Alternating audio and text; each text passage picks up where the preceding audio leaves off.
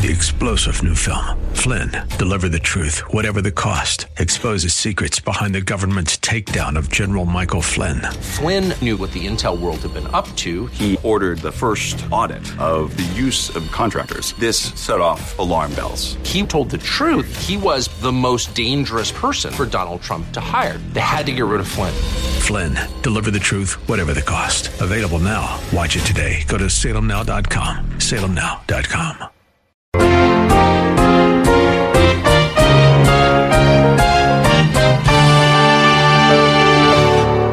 And the kind of loving fellowship that the church at Jerusalem had was that they all knew that they were part of God's family. They were brothers and sisters in Christ, and therefore they didn't hesitate to share with each other their physical possessions as those in a family naturally share with one another. A church should be a place of sharing.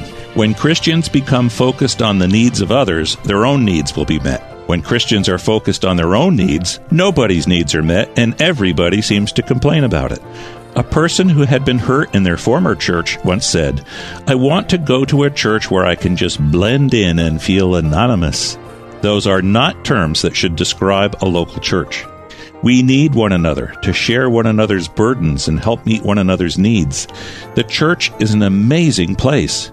It is where God intends for people of all different types of backgrounds and cultures to come together and get along.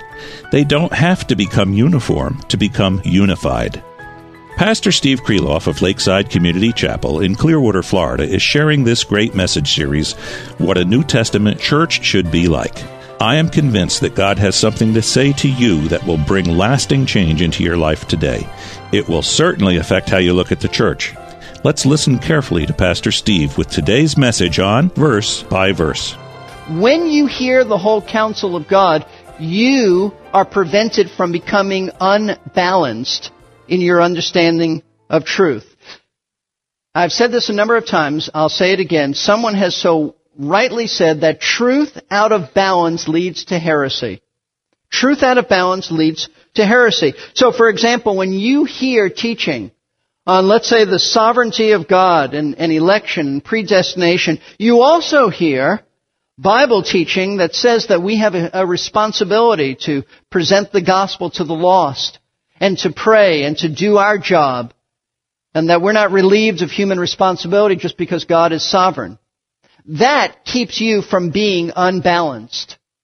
When you, for example, hear truths in Scripture that God is a God of wrath, and He punishes those who have rejected Christ, you also hear that God is a God of mercy and grace. And you hear the balance. And that's the way the Word of God is to be taught, so that you don't become unbalanced in any one area and go off on an extreme that Scripture does not teach.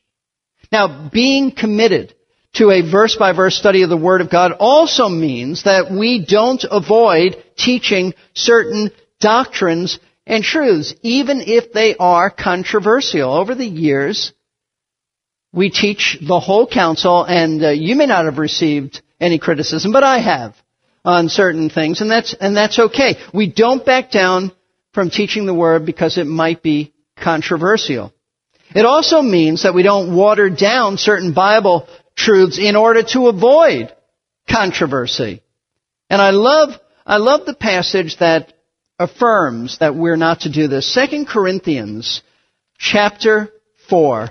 The Apostle Paul is really my hero in ministry, and is a man that, if I say I have tried to model my life and ministry from a human standpoint after Jesus, it would be Paul. I love Paul. I love his approach to ministry. I love his courage, his love, his balance, his tenacity. Notice what he said to the Corinthians, who were criticizing his ministry, by the way. He said in chapter 4, starting in verse 1, "Therefore, since we have this ministry, as we receive mercy, we do not lose heart." We're not discouraged, he said. And here he opens his heart and he explains a little bit about his ministry. He said, "We have renounced the things hidden because of shame." Some were saying Paul is a shameful man. Paul does things in private that are wrong, and he's saying, no, we renounce that stuff. We don't do that. He said, not walking in craftiness. Some had accused Paul of being deceitful and just being in it for the money. He said, we don't do that either. And then he said, nor do we, and the next phrase is, adulterating the word of God, but by the manifestation of truth, commending ourselves to every man's conscience in the sight of God. Paul said, we do not adulterate the word of God. What does it mean to adulterate the word of God? This word adulterate was used in ancient Greek literature of pouring some water into wine in order to dilute it. Paul said, when it comes to the word of God, we don't dilute it so that we rob it of its strength and potency. That is to say that when Paul taught the Word of God, he did not take the hard edge off of doctrine. He didn't take the hard edge off of doctrine so that it would be appealing to people, so that people would be comfortable with it, so he wouldn't alienate anyone. We would say today that means that we teach the Lordship of Christ as it ought to be taught, that Christ calls people to follow Him and not just say a prayer of salvation and then never have any concern for holy living. It would mean also that when we preach on hell, we preach on hell as it is. It is what it is. It's eternal. It's a burning lake of fire. When we preach on repentance, we don't take the hard edge off of repentance by saying, well, you just change your mind. No, it's a change of mind that involves a change and a forsaking of sin, a change of behavior. When we speak of God's sovereignty, we don't try to make it appealing. We give it the way it's given in Scripture. We speak of election and predestination. That's the way it is. Now, we don't adulterate the Word of God at Lakeside, even if by preaching it like it should be preached, it does invite criticism, because that's not the pattern we see in the early churches, especially the church at Jerusalem. They continually devoted themselves to the apostles' teaching, and folks, that's exactly what we try to do. And so, the first mark of a healthy church is that it's a teaching church, a Bible teaching church, but it's not the only mark of a healthy church. As Luke continues to tell us about this church at Jerusalem, we see that he gives us a second mark of what a healthy church looks like, and it is not only a teaching church, it's a loving church. It's a kind and loving church. Look at verse 42 as Luke continues. They were continually devoting themselves to the apostles' teaching and to fellowship. See, the Jerusalem church was involved not only in learning from the apostles, but also in loving one another. That love was expressed by their fellowship. This is so critical for us to understand, because churches that emphasize teaching, like we do at Lakeside, need to constantly be reminded that knowledge of God's Word alone, without love, is wrong and it's dangerous. Because knowledge without love will always make a Christian arrogant. Arrogant and haughty in his attitude towards others. Why? Because he's lifted up with pride, because he knows that he knows more than that other person, and he's going to be happy to tell them how much he knows. He thinks he's better than someone else.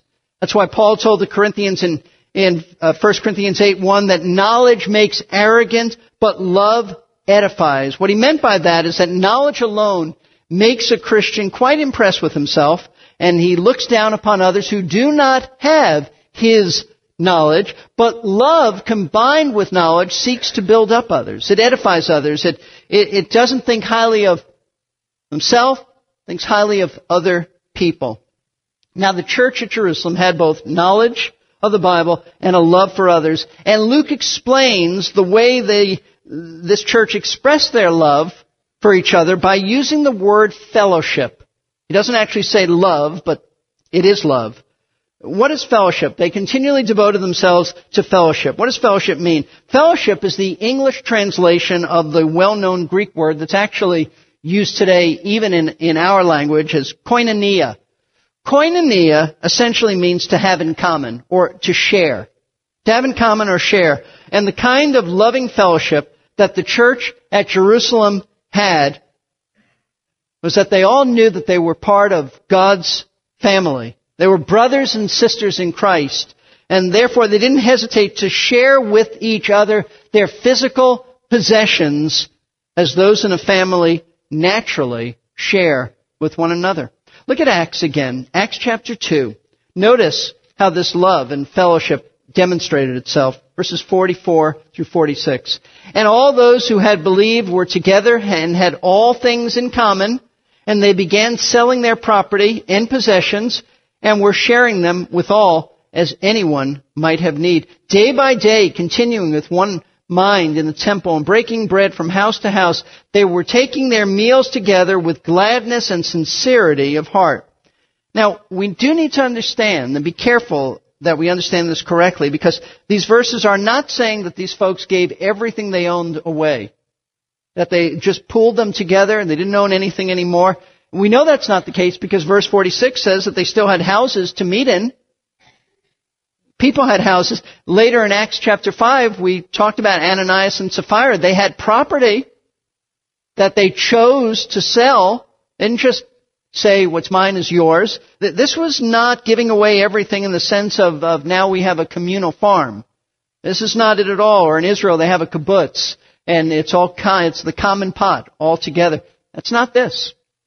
No, what these verses mean is that the people of that church sold their property and their possessions as needs arose among them. In other words, if anyone in the church had a financial need, then someone would sell what they owned in order to meet that need. That was how they did it. See, although, and understand they were young in the Lord, these are not polished believers. These are not mature believers who have been saved for years. These are brand new infants in Christ, but they're young in the Lord, but still they understood that they had to operate as a loving fellowship of brothers and sisters in Christ who looked out for each other. In fact, verse 46 says they loved each other so much, they were so close to each other, they had such intimate fellowship that they even had their meals together. But it was in their sharing of material goods that primarily indicates what a loving body of believers this church at Jerusalem really was. Because according to the Bible, genuine love amongst Christians always expresses itself in sharing with others, in meeting a need, in doing something tangible. I'd like you to see this. 1 John chapter 3. Mostly all of us know John chapter 3, John 3:16, but 1 John 3:16 is equally important. 1 John 3:16 says this, we know love by this. That is to say, this is how we know what love is. This is how we know how love defines itself. We know love by this, that He laid down His life for us.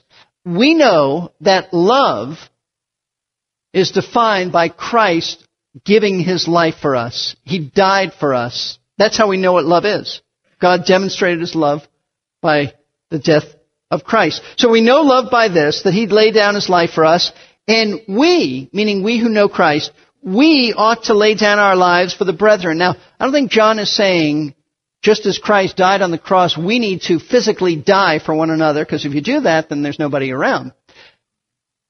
I think we need to be willing to die for one another, but what John goes on to explain is that what he's talking about is that we die daily. We sacrifice daily. We give of our lives daily, our time, our resources, our energies, our ears to hear. We give whatever we need to give to meet someone's needs. He explains that in verses 17 and 18. But whoever has the world's goods and sees his brother in need and closes his heart against him, how does the love of God abide in him? It's a rhetorical question. The love of God does not abide in him. If someone claims to know Christ, but is characterized, we're not talking about an isolated incident because we've all blown it before and not love like we should. He's talking about this is a pattern of life. You see a Christian who's hurting financially. You have the resources to help them and you never do anything. John says the love of God is not in your heart. It's impossible. It's impossible. He goes on to say in verse 18, little children, let us not love with word or with tongue, but in deed and truth. That is to say, don't tell somebody you love them and make those empty words. Do something to meet their needs. It's like seeing somebody shivering in the cold, someone who's a Christian, especially shivering in the cold, and you say, I'll pray for you. And you've got an extra jacket in your hand. That's what John is saying. Don't tell them that. Show them that you love them. Don't say, I love you, without doing something that demonstrates that. That's how the church at Jerusalem operated. They saw a need.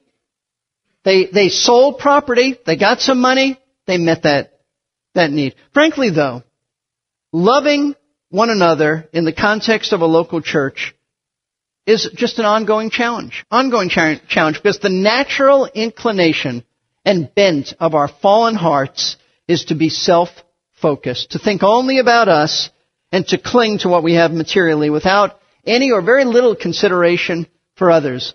And combined with the fact that we're a Bible-teaching church, it is very easy for us at Lakeside to see Bible exposition as an end in and of itself, and therefore to view our church as simply a classroom where we come on Sundays, we gather, we receive instruction, and then we leave, and we don't touch anybody else's life.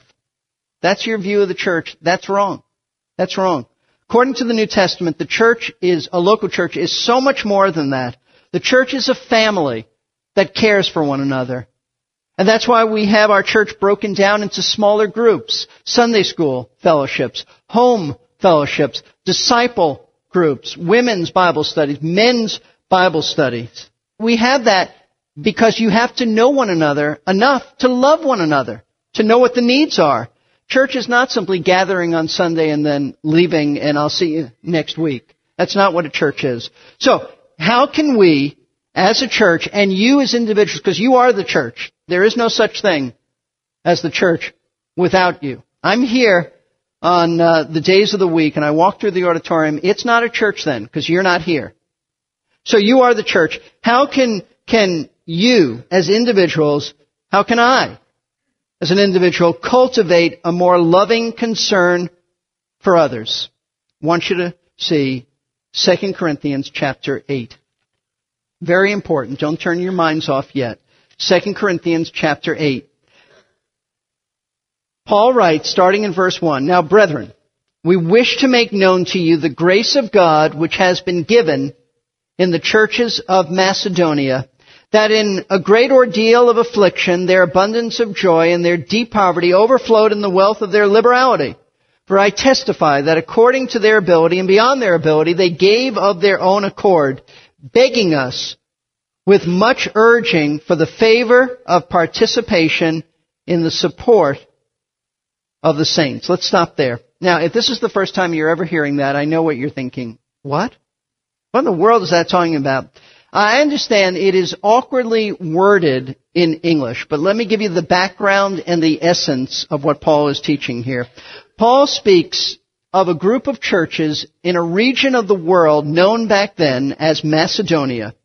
He tells the church at Corinth about these Macedonian Christians. And why does he bring them up? Because the Macedonian Christians were extremely generous with their money, and the church at Corinth wasn't as generous, and Paul wants the church at Corinth to look at the Macedonian Christians as an example. He wants to motivate the Corinthians to be like these Macedonians. Now, as awkwardly worded as it is in English, let me tell you the essence of what Paul is teaching here is that even though these Macedonian Christians were very poor, we would say they were dirt poor, they were still extremely generous in giving their money to help support the church that we've been studying about today, the church at Jerusalem, that was very poor, and they helped them by giving them some money. This church was suffering in Jerusalem great financial hardship. And in fact, Paul says that the churches of Macedonia,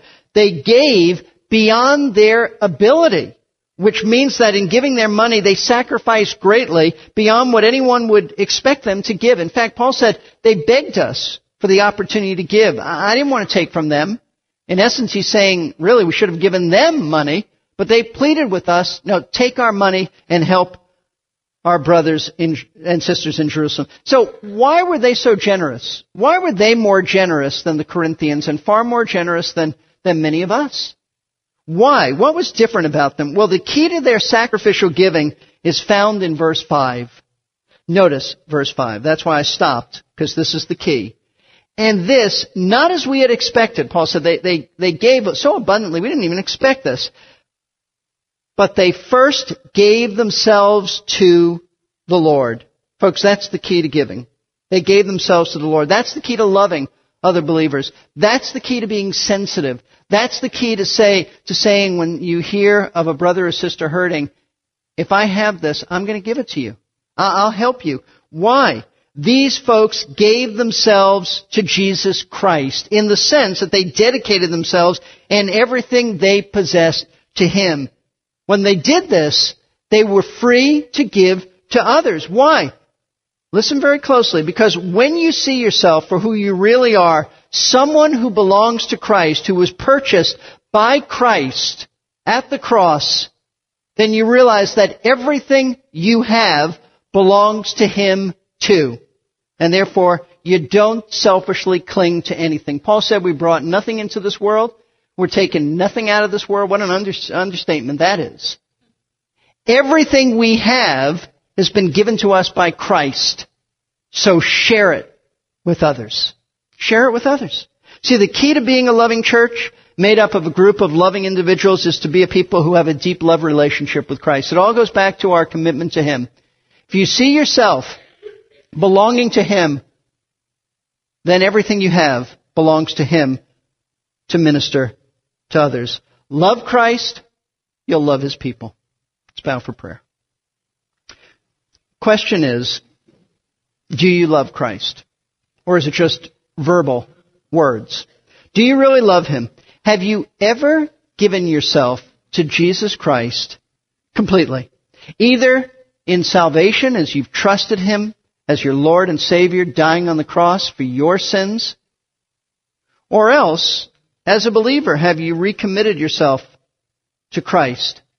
Maybe you've gotten a little bit far away from Him, a little bit self-centered, a little bit preoccupied with you. I urge you to recommit yourself. Come back to the truth that you're not your own. You've been bought with a price. He purchased you. Everything you are, everything you have, it's His. Don't hoard it. If you've never trusted Him, trust Him. Come to Him for salvation. God has designed His church to be a place where you're taught the Word of God and where you're loved and where you can love others too. That's what makes the church so precious.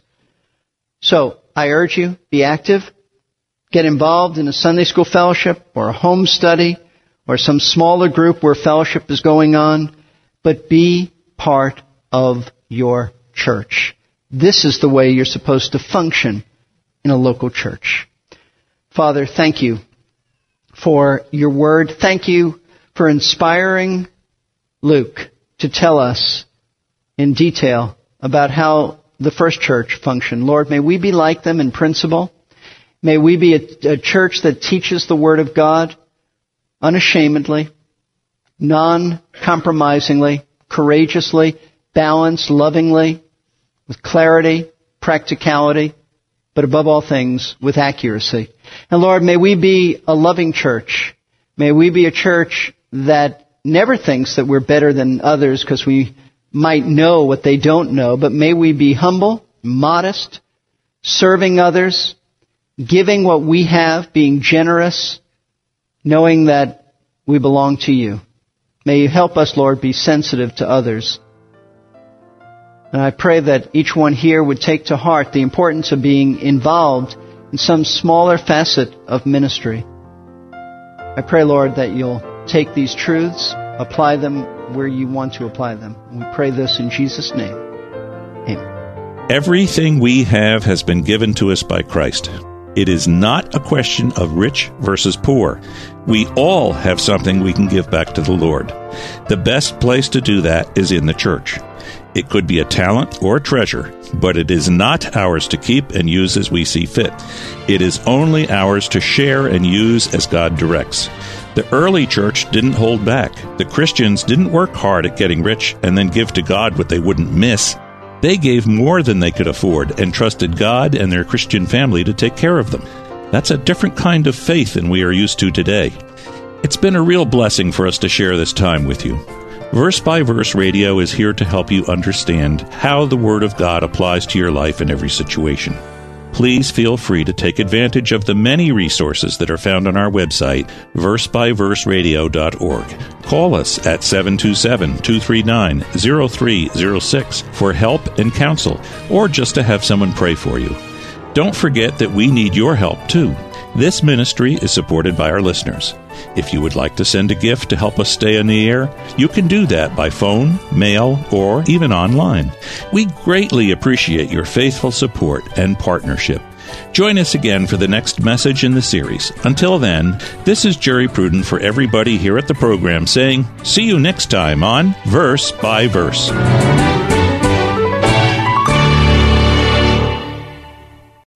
3-star General Michael J. Flynn, head of the Pentagon Intelligence Agency, knew all the government's dirty secrets. He was one of the most respected generals in the military. Flynn knew what the intel world had been up to. He understood its funding. He ordered the first audit of the use of contractors. This set off alarm bells. The explosive new documentary, Flynn, Deliver the Truth, Whatever the Cost, uncovers the facts behind this scandal. Flynn told the truth. He was the most dangerous person for Donald Trump to hire. I find out the worst enemy that I'm going to face in my life is right here in America. They took my assessment and they wanted me to change it. And I was like, I'm not changing it. They had to get rid of Flynn. With in-depth interviews, archival footage, and never-before-seen personal records of the man behind the headlines. I just felt like I was drowning. Flynn, Deliver the Truth, Whatever the Cost. Available now. Watch it today. Go to salemnow.com. salemnow.com.